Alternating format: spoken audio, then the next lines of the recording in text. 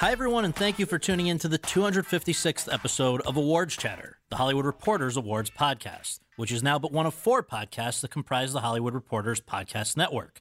The others being It Happened in Hollywood, Behind the Screen, and TV's Top 5. I'm the host, Scott Feinberg, and this episode is presented by Walt Disney Pictures' Mary Poppins Returns, which is nominated for 4 Golden Globe Awards, including Best Actress in a Musical or Comedy, Emily Blunt, Best Actor in a Musical or Comedy, Lin-Manuel Miranda, and Best Picture, Musical or Comedy. Mary Poppins Returns for your consideration. My guest today is an 18-year-old actress from New Zealand who has taken Hollywood by storm this year. Breaking out at Sundance in the father-daughter drama Leave No Trace, which was co-written and directed by Deborah Granick, who previously brought the world Jennifer Lawrence in 2010's Winter's Bone, and subsequently getting cast in and shooting 4 other films, all of which are now in post-production. Thomasin Harcourt Mackenzie. For Leave No Trace, which former President Barack Obama recently named as one of his favorite movies of 2018, Mackenzie was nominated for the Best Breakthrough Actor Gotham Award, won the Best Breakthrough Performance National Board of Review Award, will be honored with a Virtuoso Award by the Santa Barbara International Film Festival, is nominated for the Best Young Actor or Actress Critics' Choice Award and the Best Supporting Actress Spirit Award, and is a serious contender for a Best Supporting Actress Oscar nomination. Over the course of our conversation at the offices of The Hollywood Reporter, Mackenzie and I discussed all of the above, plus much more, including how she overcame initial reservations to join the family business of acting, the unusual way in which she and Ben Foster prepared to make Leave No Trace together, the many comparisons that have been made between her and J-Law, and her plans for the future. So, without further ado, let's go to that conversation. Thomasin, thank you so much for doing this. Good to see you again. Thank you for having me. Of course. We always begin every episode with just a few basics about where you were born and raised and what your folks do for a living. But I know in your case, it's really sort of the family business, right? Yeah. Me and my whole family is particularly in the New Zealand film industry, but we've kind of started to branch out all over the world in the past couple years, which is exciting. And where in New Zealand are you from? We are from Wellington, which is the capital city. My mum, I've never been to San Francisco, but my mum compares it to like a mini San Francisco. Interesting. So tell us maybe a little bit more about your family's involvement with the arts, because it goes back generations. Your grandma, I was reading, is a dame because of what she's done in the arts. Yeah, I'm a third-generation actress. So my grandma, she was an actress. She was a pioneer for female actors in New Zealand. And she's 91 now, and she's still, doing the odd acting job. Wow. Yeah, she's kind of starting to slow down a bit now, but, I mean, she's kind of got an excuse too. So, yeah, my grandma did it. My mum, she is she started off as an actress, but she's an acting coach. And she's also done directing and that kind of stuff before. Same with my dad. He started off as an actor, and he's a writer and a director as well. My granddad even, he did some acting stuff. And now your generation, it's all you guys somewhat have been involved at one point or another, right? Yeah, all of my siblings, there's 4 of us, and we've all done it. But my brother, he's more into politics now, and my big sister, she's an English teacher, and my little sister, she's a great actress as well, but who knows what she's going to do. Figure it out, yeah. So you haven't been a public figure for that long, so it's hard to find information about some of the, life before Leave No Trace, but I did my best, and it sounds like maybe as recently as 5 years ago, you did not want anything to do with acting, right? Even though it was all around you, or maybe because it was all around you. Yeah, I don't know, since I've been surrounded by acting my whole life, it's always been a part of what my family does, and I just think I kind of got a bit sick of it. I wasn't that interested. It wasn't exciting or new to me, and I've been acting as long as I can remember. But when I was 13, that's when I properly started getting into it, when I did a film that I felt so... It was a really intense story, but afterwards I felt really empowered because I had the opportunity to really make a difference and tell something that was really important and something that people should know. And I'm going to ask you about that one in a moment. But first, it sounds like maybe, the chronology is hard to always get exactly right, but it seems like your first actual appearance on screen anywhere was actually maybe in a blink and you miss it kind of thing, but in The Hobbit, is that true? That wasn't my first on-screen appearance, but I was in The Hobbit, and you're right, it was like a blink and you miss it thing. And it's annoying because even just at the beginning of this year, when I hadn't really done much else that would be internationally known, Right. in magazine articles and stuff, they'd say Thomas and Mackenzie, and then in brackets, In The Hobbit. And I'm like, I wasn't really in Not The really, Hobbit. right. It's not, yeah.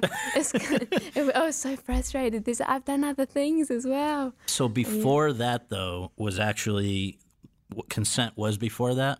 I think Consent was after that. Consent was my first year of high school. Okay. When I was 13. The Hobbit was in intermediate, which is American middle school, Okay, I think. got it.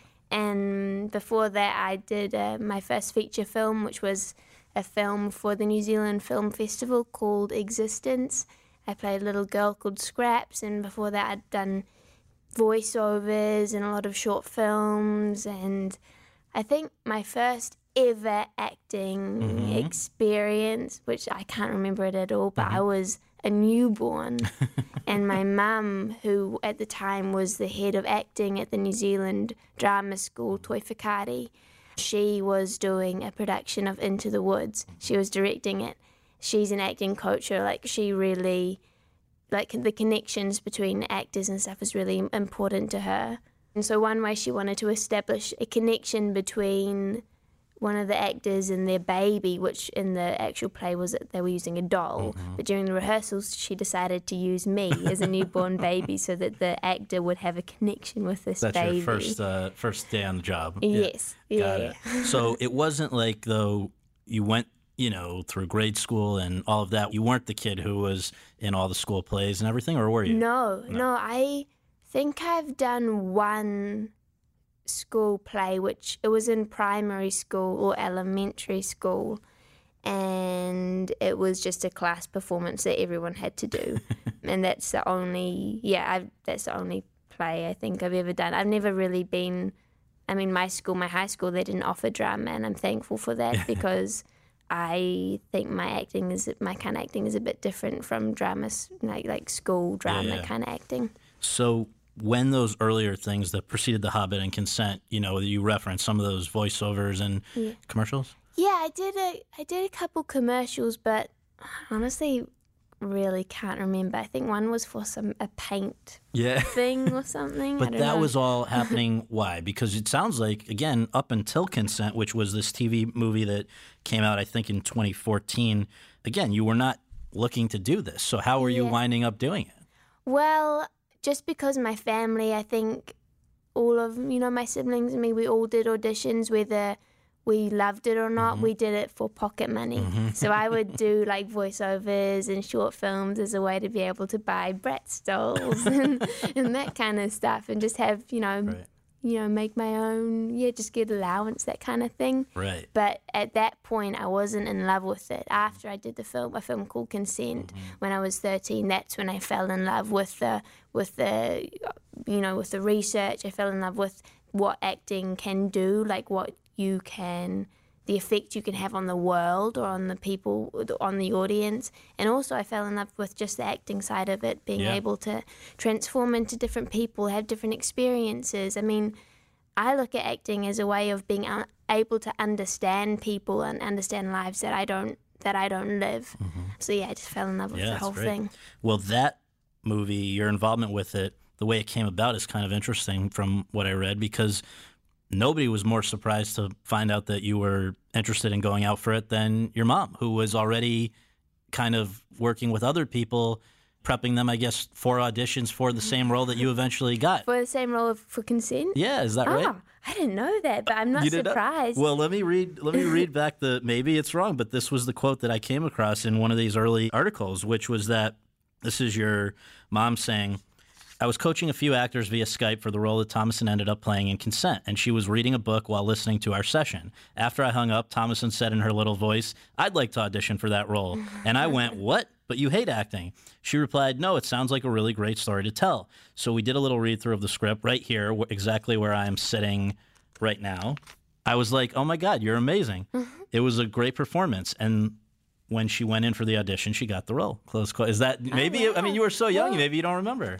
I remember preparing for the audition, and I'm not surprised that she was coaching other people for it, because she does coach a lot of Right. people my age. So yeah. So just to be clear, at the time you went in for that audition, you had not been someone who was like taking acting classes. Yeah. You were not someone who had really had any acting credits as opposed to voiceover, commercial, or things that are more, it's different than acting. Yeah. And you had no prior interest in acting. So when you go in for this role, which you then got in that audition, that was what you were coming in with.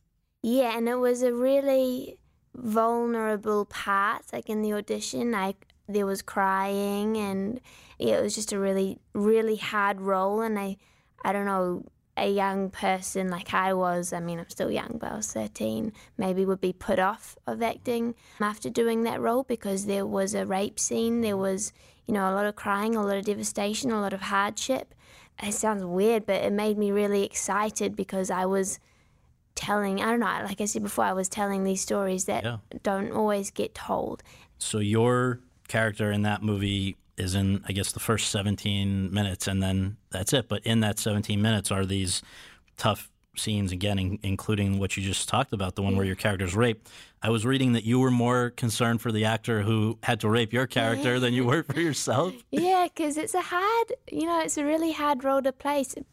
It'd be horrible playing someone that raped a young girl. Mm-hmm. It's really, emotionally, mentally, it would be horrible. Mm-hmm. So my mum was with me during the whole filming process. We're just making sure that the actor knew that we still, we loved him and we didn't see him as a bad guy. It was just a character that he was playing. Mm-hmm.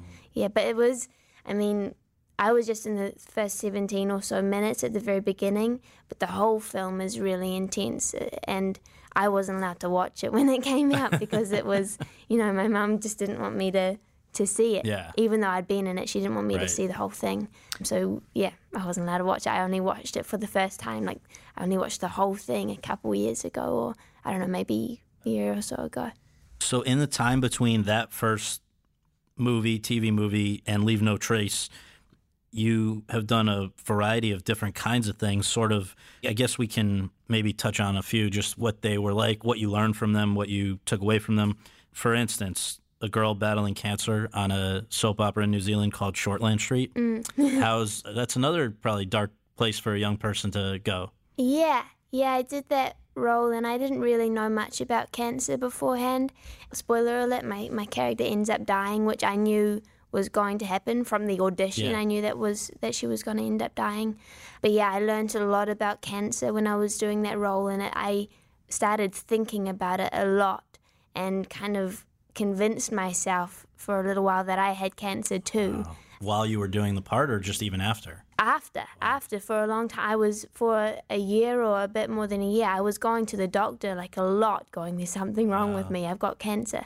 And that was kind of my introduction to the fact that, taking on really intense roles, it doesn't, it affects you in your personal life as well. Mm-hmm. So yeah, it was, I don't know, I guess I'm attracted to, doing quite intense roles. Well, there were also a couple of web series. Maybe you can talk about one that was sort of a riff on A Midsummer Night's Dream, and then one where you were the title character of a kid's web series called Lucy Lewis Can't Lose. You were Lucy. So I'm bringing these up because I think it, people like to present it as if somebody just came out of nowhere totally, which is the way a lot of the Leave No Trace is written about. Yeah, but I like this because I never really get to properly talk about these things that I did before Leave No Trace. Well, tell us about those, the web series, because, those are probably done pretty, talk about like independently. I mean, that's probably not a big budget, not a big production thing. Yeah, Bright Summer Nights, which was based off of Midsummer Night's Dream by Shakespeare. I played the girl version of Peter Quince, so my name was Petra, and they were kind of budding political. She was really into politics and standing up for what she believed in, and she's the quirkiest character I've ever played. If you ever watch it, and I don't know whoever's listening to this, watch it because it's on YouTube and it's really good. Mm-hmm. I don't know if I'd be recognizable. Like, I've got a big afro, I'm wearing this crazy purple dress, and I've got a necklace with Frida Kahlo and David Bowie on it. And yeah, she's really kooky, but I loved it. We got to record a song for that, a really weird song. Are you you like singing as well? I mean, I don't know. Everyone can sing. It's just how good they are at it. I think I'm reasonably good at it. I'm confident with my voice. Okay. But I'm not Lady Gaga or anything like that. Yeah, so that was Bright Summer Nights. I did a web series called Lucy Lewis Can't Lose, which was about a girl with mild hip dysplasia. She was in high school and she walked around with crutches, and she's really shy and doesn't like public speaking, and one day she's presented with a challenge and she has to stand up for her fellow students and stuff, stand up against the really mean principal who was played by my mum. Really? Yeah, and she was so good. She was so funny. And then I guess one of the most famous New Zealander filmmakers out there is Jane Campion, Yes. who people will remember for a movie she made 25 years ago called The Piano, which was nominated for Oscars, including Best Director for her. And then she's done a lot of other movies as well. But so Jane Campion, I guess, is a family friend, and she has a daughter who's also a filmmaker. How did you end up working with them? Well, my mum and my dad and Jane have been friends for a really long time. In fact, I'm wearing a necklace that Jane gave to me. Oh, nice. Yeah, she's my little sister's godmother. Okay. So we're really, our family is really close with her, and we all love her. She's a genius. She's amazing, and she's also an incredibly kind person. She's been a massive support to my little sister. We all love her.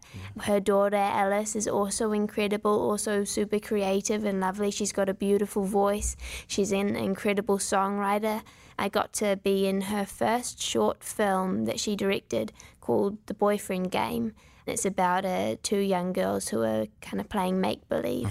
And we filmed it in Australia. That's the first thing I'd ever filmed in another country. Yeah, and we had an awesome time filming in the Australian native bush where there were ticks and leeches and that kind of stuff. Sort of a little variation of the outdoor stuff you'd have to do later on with Leave No Trace. Yeah, true. So when along the line did you first get an agent in New Zealand and then an agent in the States? Well, again, because of my family, I've had an agent in New Zealand for as long as I can remember. And with my New Zealand agent is Gail Cowan Management. And then I don't even know when I got an agent in America, but I started off with CESD. And then at the beginning of this year, I signed with UTA. Yep. So now I work with Teresa Peters, Annie Streisand. My managers are Alyssa Vredenberg and Mitchell Gossett. And I've got an awesome team. I love all of them. Yeah. The reason I ask about getting the agent is because I guess it's through your American agent, which I don't know which one it would have been at the time of what I'm about to ask you, but that's who first brings it to your attention that there may be an opportunity to read for a part in the first film in 8 years since Winter's Bone from this filmmaker, Deborah Granick, who is obviously really good but doesn't work that often and doesn't work with huge casts or whatever. So just take us through from how you first heard about the existence of such a script through you actually getting the part. Yeah, so when I got the Leave No Trace audition, that was when I was still with CESD with Mitchell. And yeah, I just got sent the audition and I loved it. I read it and fell in love, and there was a book that a movie, Leave No Trace, was being based off or adapted from called My Abandonment. And actually, Leave No Trace was originally called My Abandonment from the book. Wow. After we filmed it, they changed it to Leave No Trace. So it's really funny because our wrap gift was a rain jacket and it says My Abandonment embroidered in it. Nobody knows what that means. Yeah, it's a secret. So yeah, I got the audition and I read it. I loved it. I read the book. I loved it. I did the audition. I actually watched the audition yesterday. Yeah? And I look so young. I mean, I still look young, but... Because this was, 2 years ago maybe? Oh, yeah, this was in halfway through 2016, I think. Yeah, so I did the audition and we had a lot of props. We brought a toothbrush and a sleeping bag, a bucket. When you say you did the audition, it was you taping yourself in New Zealand for them, right? Yeah, we did a self-tape because I couldn't fly over to America to do it. And what did they tell you, please do X, Y, and Z scenes, or did they say, just show us what you can do? Yeah, they sent through the specific scenes they wanted, and in any sides or any audition you get, they usually send through some instructions, like what camera angle they want, or that kind of stuff. So yeah, we did the audition, we had a lot of fun with it, and I got a recall, and I got to Skype with Deborah, and she asked me to redo the audition scenes and also to do some improv scenes. We did that, and in one of the improv scenes there was a rabbit, and if you've seen the movie Leave No Trace, there's a rabbit in it called Chainsaw. Yep. So yeah, we did that, and I don't have a rabbit, but my little sister's best friend, she had a rabbit called Coco. So we walked down to Betsy's house and used her rabbit Coco in one of the auditions. Was there a blooper? I heard about a blooper. Oh, not during the audition, but when we were actually filming, we were filming with this big rabbit that was playing Chainsaw. So this is on the set of once you're actually making this is on the set, about probably like halfway through filming or something. And I'm just standing there holding this rabbit. It's a beautiful rabbit, and I love animals, so I was like in bliss. I was having a really good time. And then all of a sudden there's like this explosion and the rabbit pisses all over me.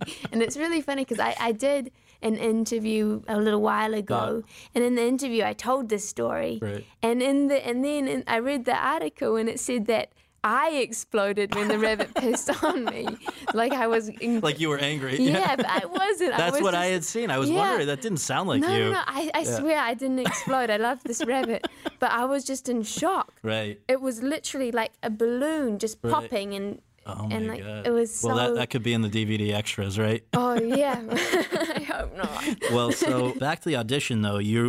I guess the key thing to ask is that when you got this script from your agent, or the sides, rather, from the agent, did you know who Deborah Granick was? Had you seen Winter's Bone? Yes. Yeah, I'd seen Winter's Bone right after I finished filming Consent as a weird kind of, I don't know, congratulations, like reward or something. Now you get to watch this mature movie. Now you get to watch this amazing film. Right. So yeah, I watched it when I was on holiday with my family in a small fishing village in New Zealand called Naui. And my whole family just loved it. It's an incredible film, and Jennifer Lawrence does an incredible job. Dale Dickey, she's amazing in it. Pops up in Leave No Trace. Yeah, she does. My mum was so excited about that. She didn't know Dale Dickey was in it, and then Claire Van Beek, who was looking after me during the shoot, sent a picture of Dale Dickey and I hugging, and Mum was like, she was like, she loves her. She was in awe. Right. She was so excited. Was it more exciting or intimidating to know that you are now trying to impress this director who works at a very high level and has worked with, most recently, at the time, 19-year-old Jennifer Lawrence, who then has gone on to do what she's done. Yeah. But, as you're auditioning, was that kind of more exciting or intimidating? It was more exciting for me. I didn't put a lot of thought into the whole, the fact that Winter's Bone started off Jennifer Lawrence's career, or anything like that. That was something that came later on, that intimidation. But I was just excited. I was honoured to be even auditioning for Deborah Granick. It was just crazy to me that she might see a video of me doing this audition. I was, really, really excited about it. So that initial audition video goes in, then what happens? Then a little while later, I get the recall, and I started it was nighttime. I just come back from school, and my parents told me I had gotten the recall, and I started crying. I was just so in shock. I was like, I was just so confused. So for somebody listening, that just means that you've advanced to the next round. Yeah, the recall. It was like the next level. So I did the recall with the rabbit, and then 6 months later, I get another Skype call from Deborah, and I was thinking, this is probably just a catch-up kind of thing. I don't know. Because had you talked to her directly? I hadn't talked to her since. No, I hadn't talked to her. But you had talked to her when you had Skyped with her when that video had gone in? I Skyped with her when I got the recall, and then during the Christmas holidays, I Skyped with her again, and I hadn't talked to her for several months. Yeah, for a few months. Did you figure that they just moved on to something? Yeah, I thought, oh, they probably cast it and it went to someone else. I can't really remember what I was thinking about that. I Skyped with her again during Christmas, and I thought it was just a catch-up. I was kind of surprised because I thought they'd already cast it. And then she started saying things like, when you're here, when you're in Portland, when we're working together, and we're going to have to get you some jackets because it's really cold over here. And I was standing on the Skype kind of looking around like, what is going on? And you didn't say like, what?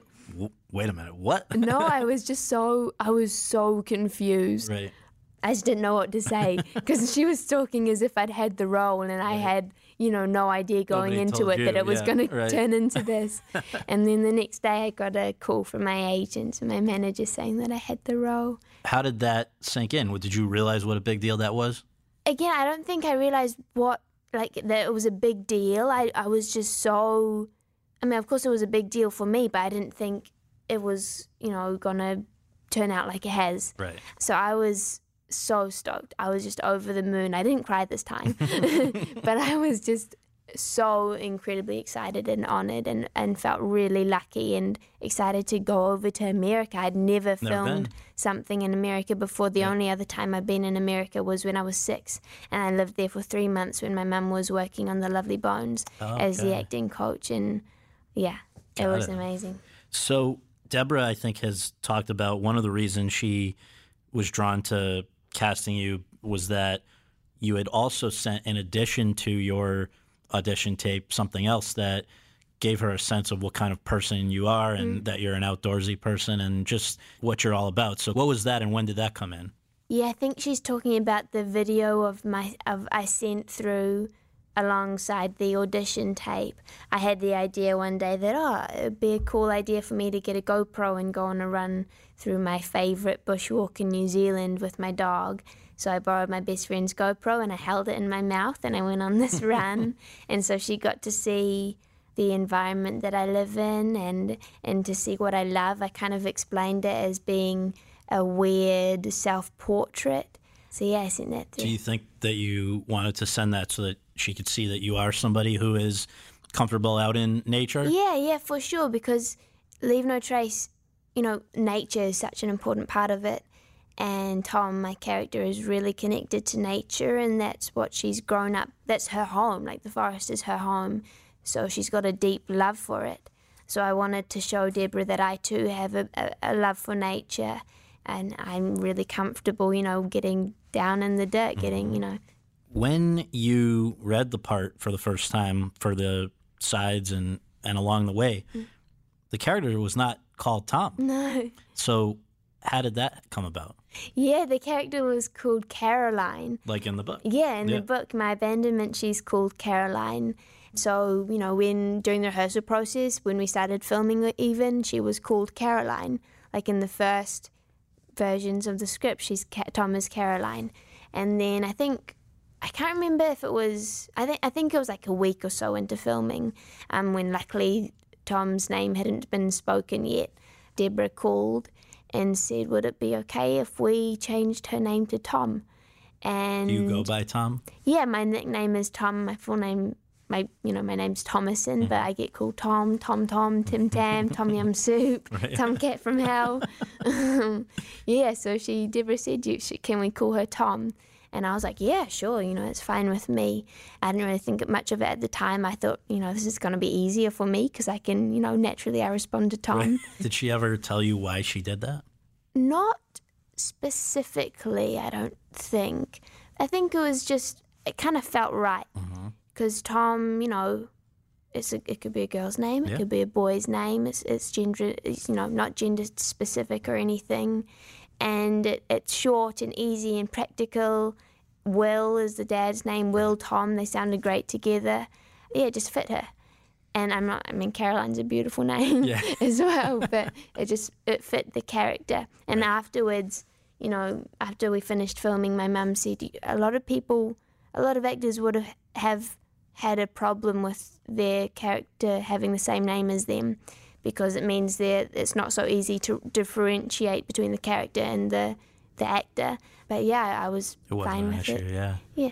Talk about the work that you did before you even went to America to make the movie, because there was a lot of, I guess you could call it homework, although it sounds like some of it was enjoyable, which homework isn't always. So what were the various things that you were doing? Yeah, well, with acting comes research and preparation, which I love as well. I appreciate the research and the preparation side as much as I appreciate the actual acting and the actual doing it. So to prepare for Tom, I started writing a journal, because in the book My Abandonment, that Tom, or Caroline, she has a journal. So I started writing a journal. I wrote down things about human anatomy. I drew pictures of birds. I looked through Wikipedias and wrote down things about seahorses. I drew pictures of mushrooms, because Tom, she collects mushrooms in the film. Her and Will, they love mushrooms. Mm-hmm. So I did that. Yeah, I had this beautiful journal that once I got to America and started doing wilderness training, I started sticking in leaves and writing down their medicinal properties or whether you can eat them or not. Yeah, I started doing that kind of stuff. And it's actually funny, because when that meant that I wasn't allowed to bring the journal back to New Zealand with me. You can't bring plants and that kind of stuff into New Zealand. So I ended up having to leave it with Deborah. And then when I came back to America, I ended up having to cut out the pages with the leaves. I took photos of them so I could remember them. That's so crazy. You couldn't take the leaves back? Yeah, well, I guess, I don't know. New Zealand's pretty strict with that kind of stuff, so I can understand it. That's true. Yeah, sure. But, and I went to a place in New Zealand called Adrenaline Forest, where there's massive obstacles high up in the trees, and you just kind of climb through the trees and have a lot of fun. What else did I do? Well, I know one thing, and I think it started in New Zealand, was that, let's say, right now listeners are hearing this beautiful New Zealand accent. That had to be eliminated, right? So yes. How did you go about doing that? Yeah, I was doing accent coaching, and I had been doing accent coaching for a little while before I even got the role for Leave No Trace, just because I needed an American accent if I was doing auditions and stuff. So yeah, I did accent coaching, and it's funny because when I was, like I said before, I watched the audition for Leave No Trace again yesterday, and my accent has come a long way. I could still hear tiny little New Zealand, just the New Zealand accent kind of popping through in some words.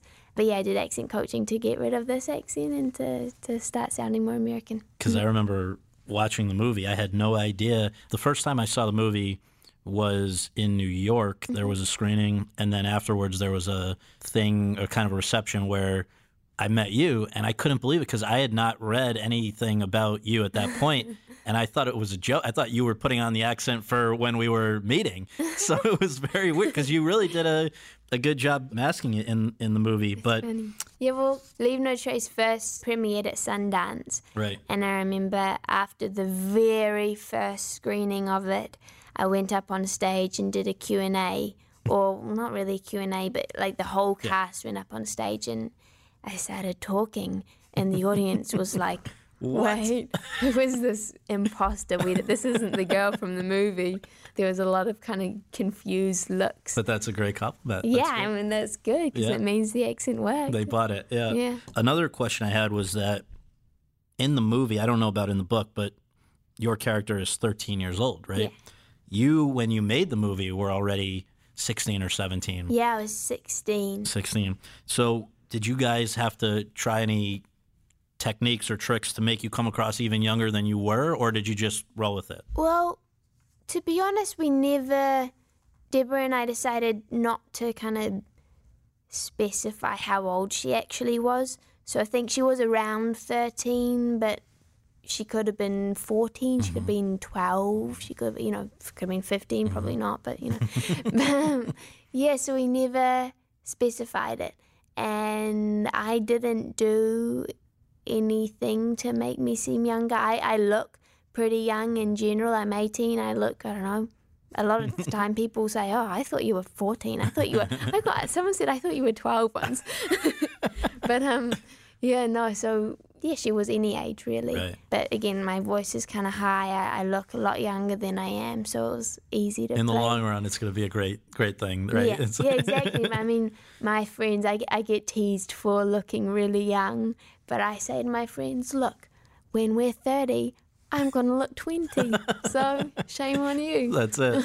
So you get to Portland. Was your mom with you through the whole shoot, or somebody was with you? My mum and dad were in New Zealand filming their film, which is called The Changeover. Which you were also in. Yeah, I play a really small part in that. That was before I filmed Leave No Trace, actually. And it's based off a young adult novel by Margaret Mahy, who's a really well-known New Zealand writer. They were busy in New Zealand, so a lady called Claire Van Beek came over to America, to Portland, with me to look after me and just be my support and the person that I could go already? to. Yeah, I knew her already. She had been a babysitter for ages, a really close family friend. My mum had coached her or taught her at drama school. Yeah, and she just finished making her first short film in New Zealand. She's also really an amazing actress, amazing director. Nice. She's really cool, so it was amazing to have her there, and I think if I hadn't have had her there, I probably would have gotten lost. Or a little homesick maybe. Yeah, definitely homesick. So you get to Portland, Oregon, which, having not spent much time in America before that, I wonder if you thought this is what all of America is. Like, we're all just out in the woods and whatever. But once you're there, I guess for the first time, you meet your co-star, Ben Foster. And he's somebody who also started acting at a young age and, has been doing it for a while now. So talk about how you guys developed that relationship. Did you immediately hit it off? And then I know we've talked in the past on this panel we did at AFI Fest about some of the techniques that you used to get closer, which were things that I think your mom teaches her acting students. So just talk about how you and Ben got to know each other, to play a father and daughter. Yeah, so the first time we met was the first day of our rehearsals. And when I say rehearsals, I don't mean we were all in a room, me, Ben and Deborah, like running through the scenes. We were doing wilderness training, physically preparing to play Tom and Will. So we were learning how to make fires, how to collect water, how to listen to bird language, how to go around, unseen, how to be camouflaged and blend into nature. Were you figuring this out on your own, or they had somebody to explain it? We had survivalists teaching us, Nicola Palian and Alan Kay or something, I remember both names.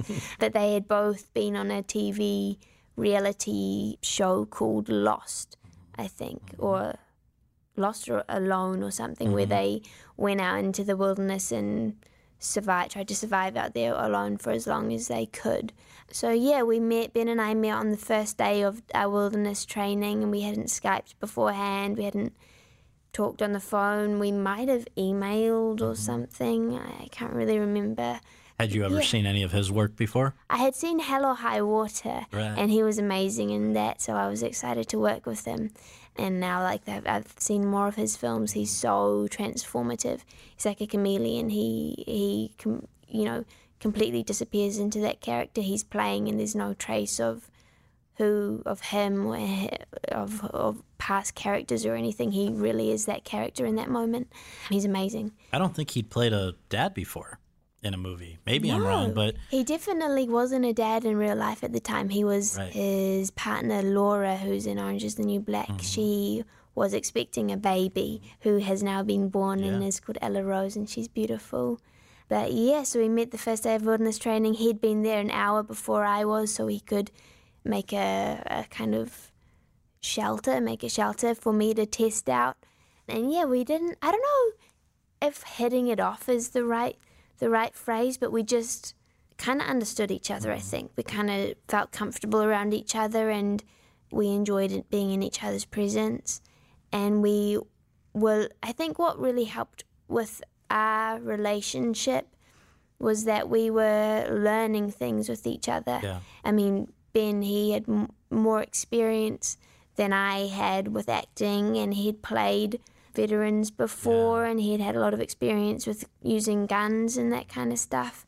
but we were learning things that neither of us knew. So in that way, we were kind of starting on the same level, we were on the same playing field, which I think really helped. But we also spent a lot of time together where we weren't talking. We were just with each other, and I think that helped as well.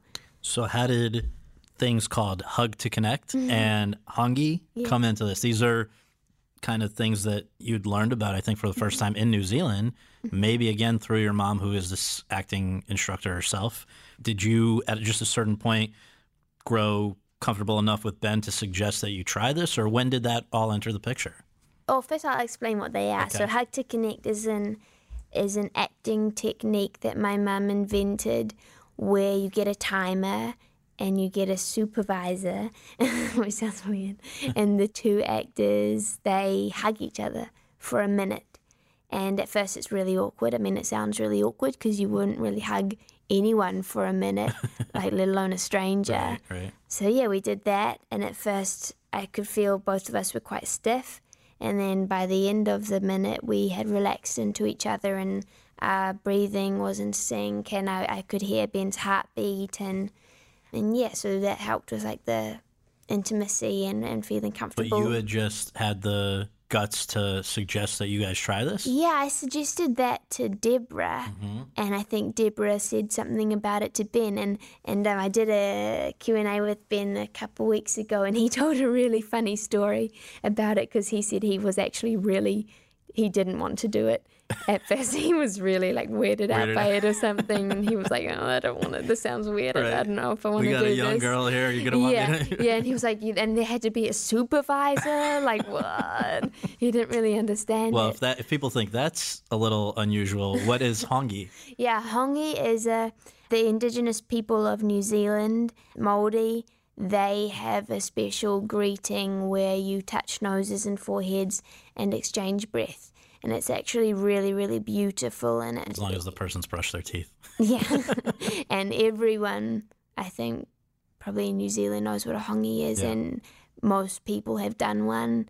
Like I did it for the first time at school on a school trip we had, where we went to a marae, which is like a Māori church kind of.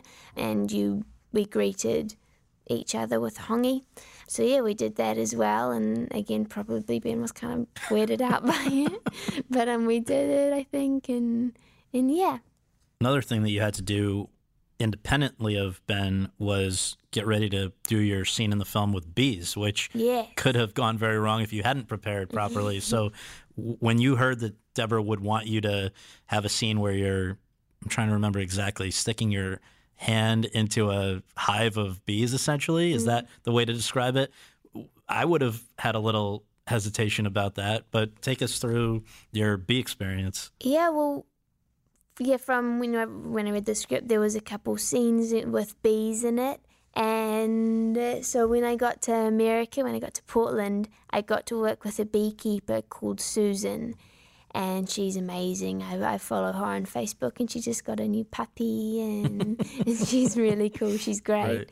And yeah, we just spent some time at her house with around her beehives, and yeah, just got to know the bees, got to spend time with the bees. I learned about the proper, I don't know if it's like protocol, but like way to be around them, and standing in front of a hive was unlike anything I've ever experienced before. It's super grounding and like meditating almost. Like you can smell the hive, you can smell the honey and the propolis and the wax.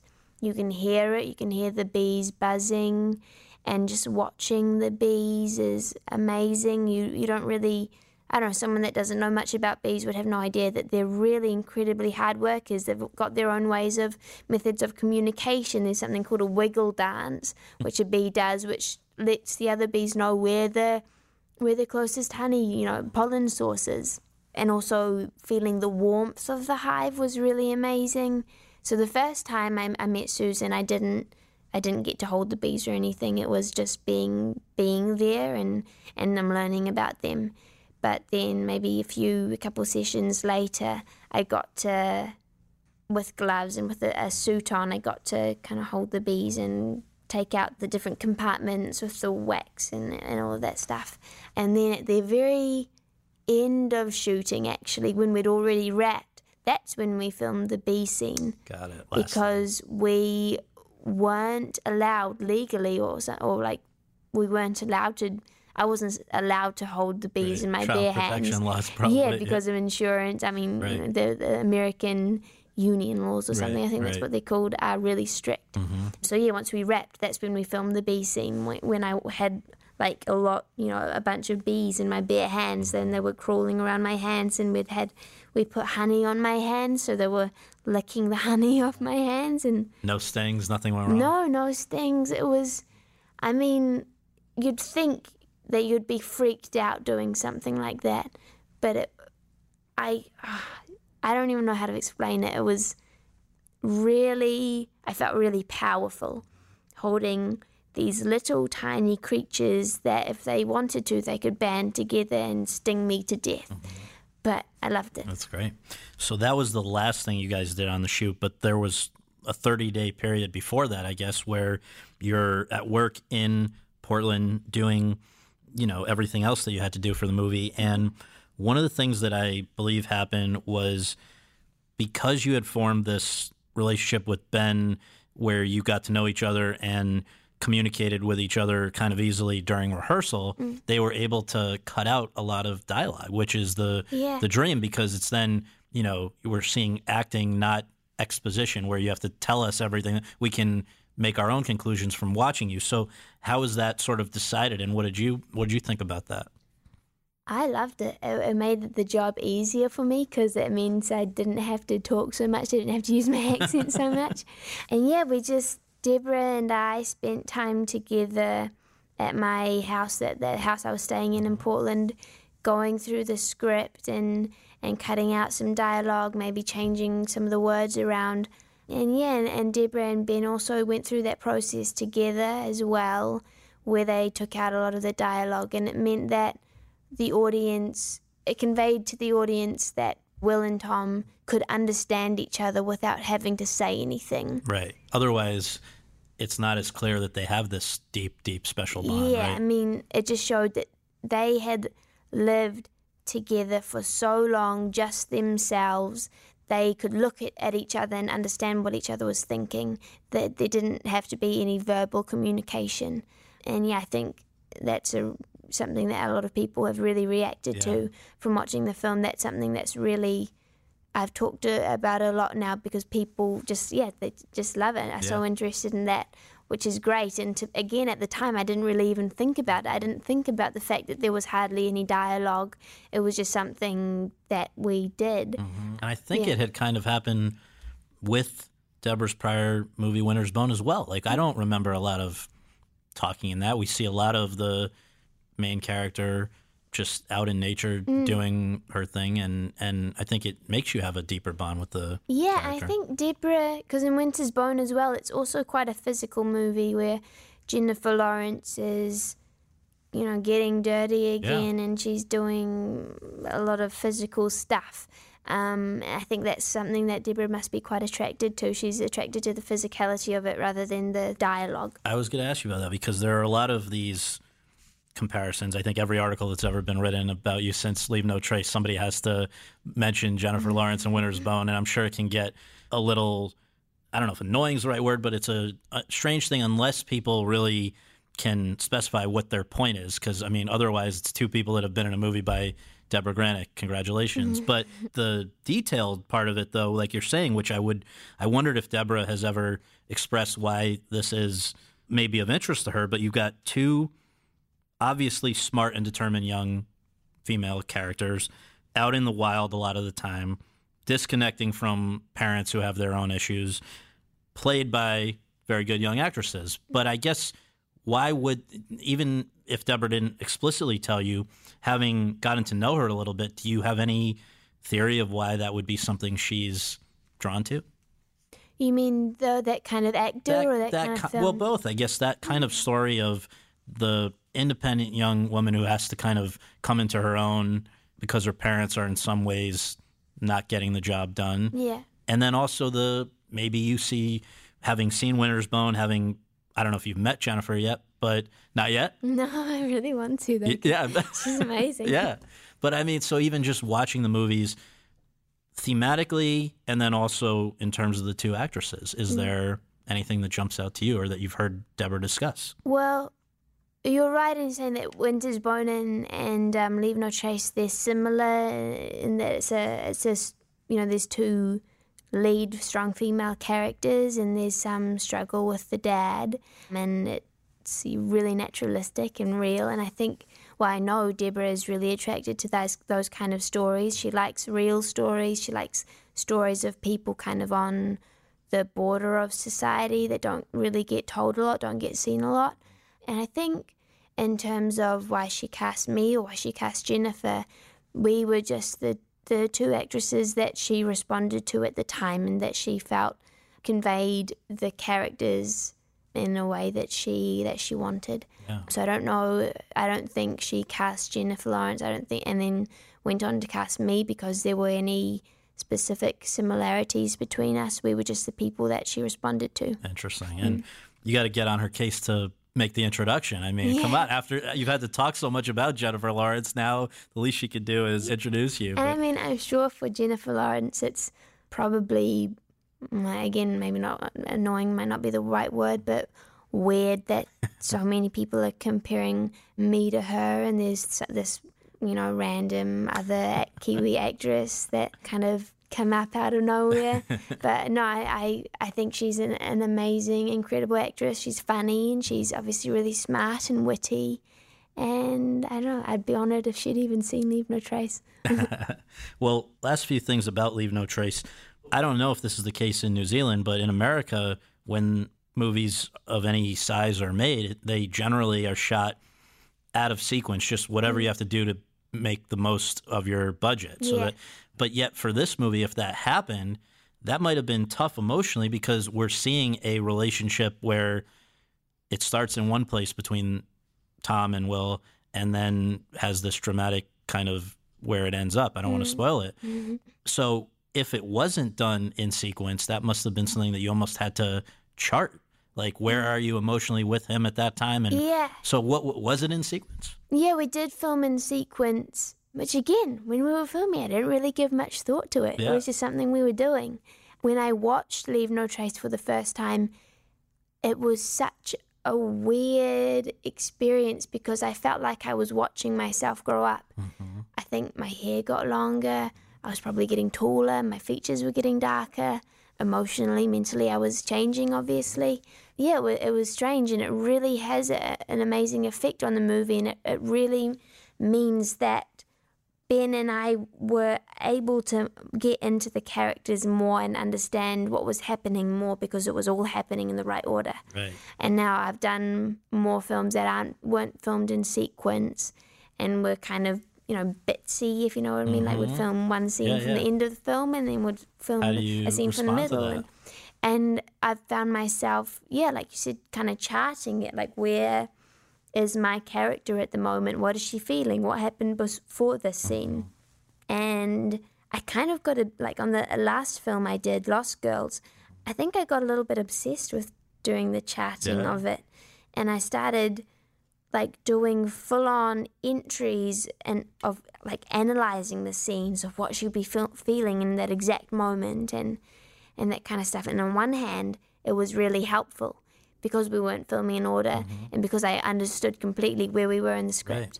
But on the other hand, it meant it was taking the spontaneity out of the performance. So for 3/4 of the film, I was doing this analyzing, and then in the last quarter, I just stopped and I was like, you know what, I don't want to do that anymore. I'm going to look at the scene beforehand, but I'm not going to analyze it because it just takes the freshness out of it. Yeah, because there's such different ways of working. Was there any difference working with a female director versus a male director, which you've also done?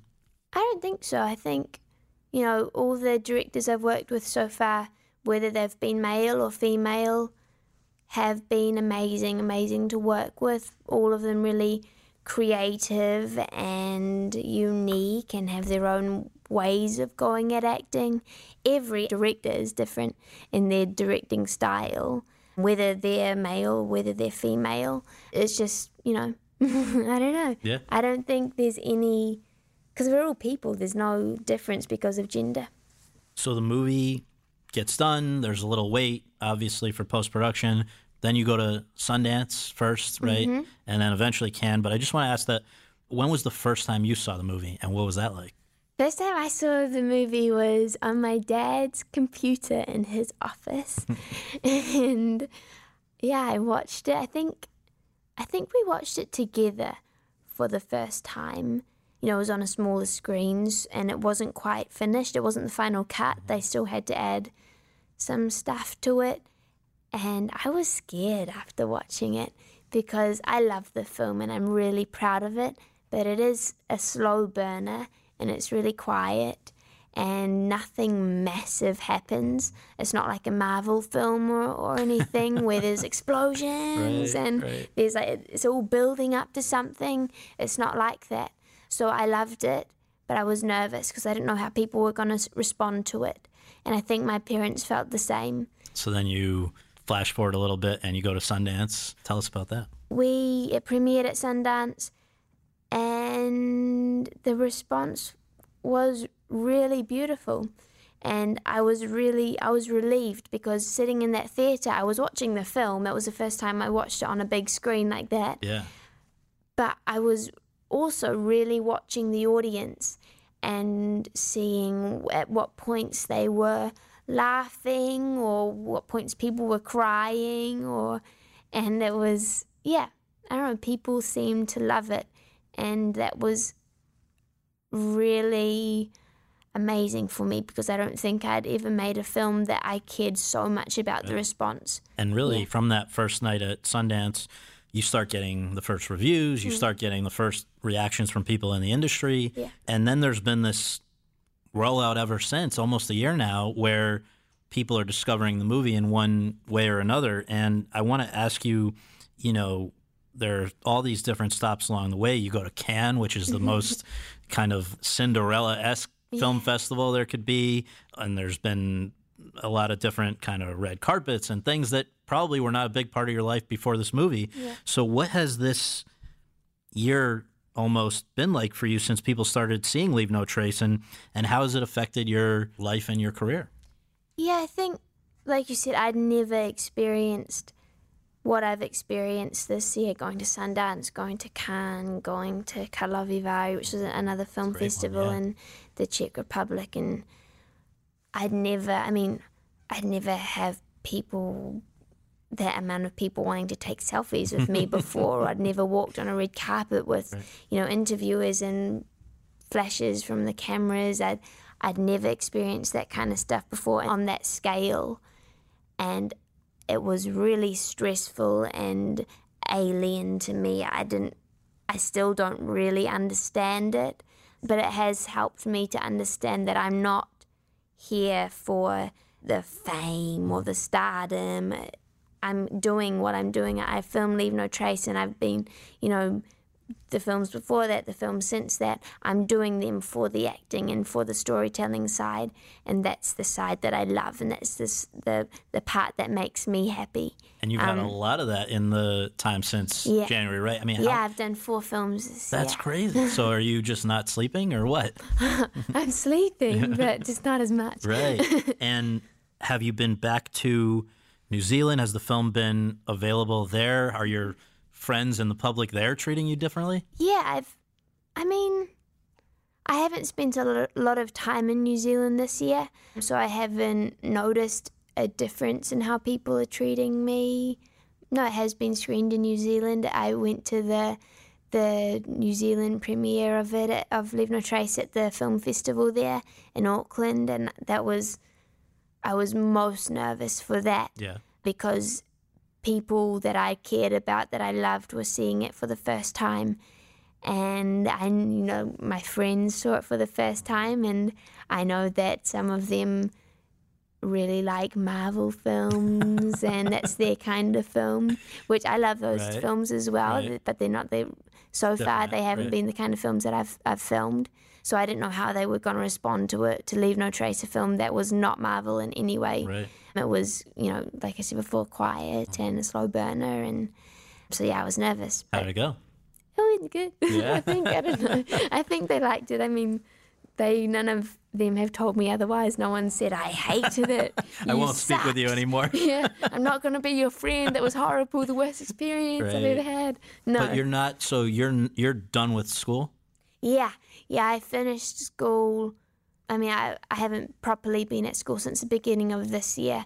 My friends, actually last night, they had the Leavers Ball, or I don't know. Is that like be prom? comparable to prom, which I didn't get to go to, unfortunately.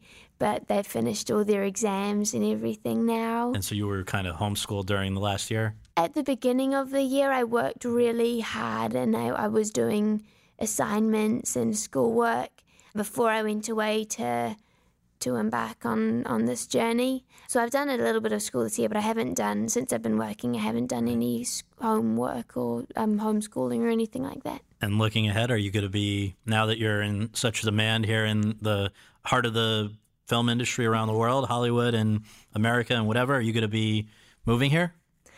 We'll see. I mean, I'm leaving back to New Zealand on Thursday for Christmas, and then I have to come back here in January.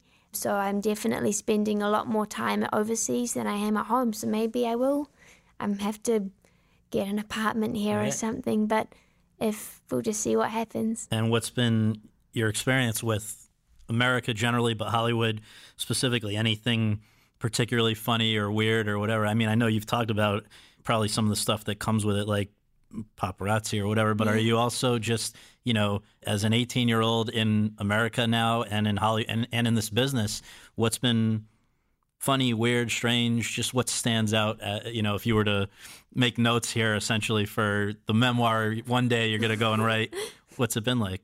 America is very different from New Zealand. Your leader is very different. And it's funny because at the Sundance Film Festival, I did a Q&A, and someone asked me, would you ever come live in America? And I said, well, I mean, I love America. It's a great country. It's full of great people. I mean, Americans are lovely so far from what I've seen. Mm-hmm. But you guys are going through your struggles at the moment. And the whole room burst Right, out in laughter right. because they were all like, why does Right. this 17-year-old New Zealander know that we are having, going through hardships?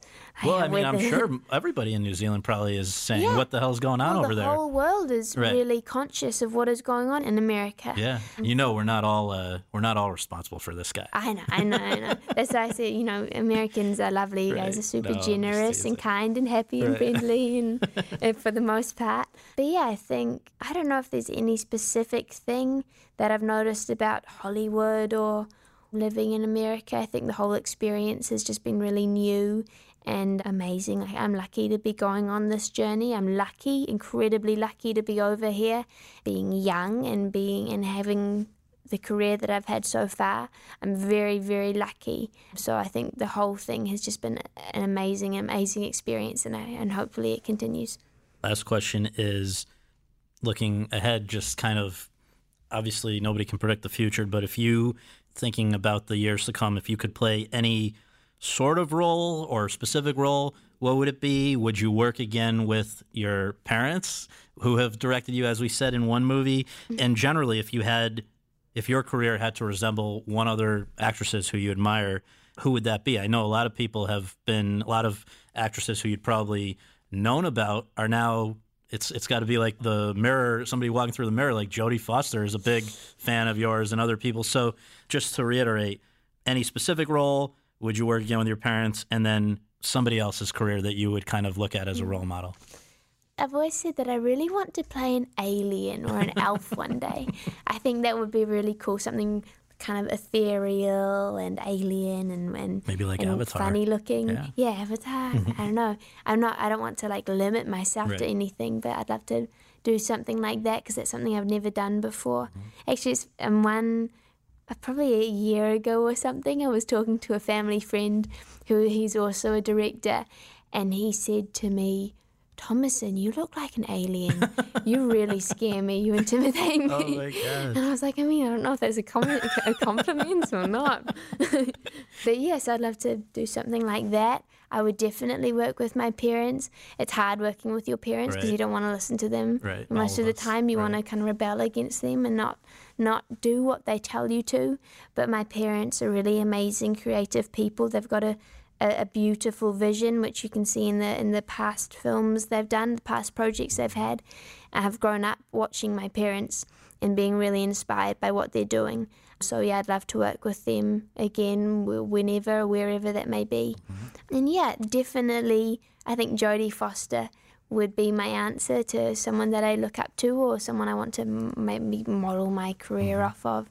I think she has done really incredible, versatile roles, and she has she's directed, and she's listening to interviews with her and talking to her in real life, which was mind-blowing to say the least.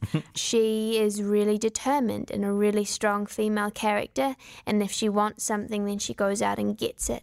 And I also really admire that through her whole career, through the amazing things she's done and the massive attention that's been on her, she's stayed really grounded throughout it all, and she seems to be really low-key and just in it for the craft. Right.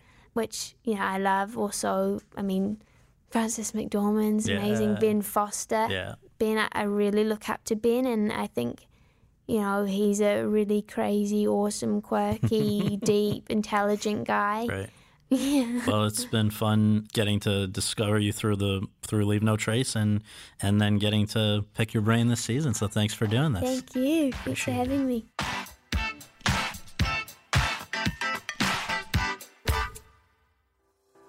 Thanks very much for tuning in to Awards Chatter. We really appreciate you taking the time to do that, and would really appreciate you taking a minute more to subscribe to our podcast for free on iTunes or your podcast app, and to leave us a rating as well. If you have any questions, comments, or concerns, you can reach me via Twitter at twitter.com/Scott Feinberg. And you can follow all of my coverage between episodes at thr.com/The Race. Until next time, thanks for joining us.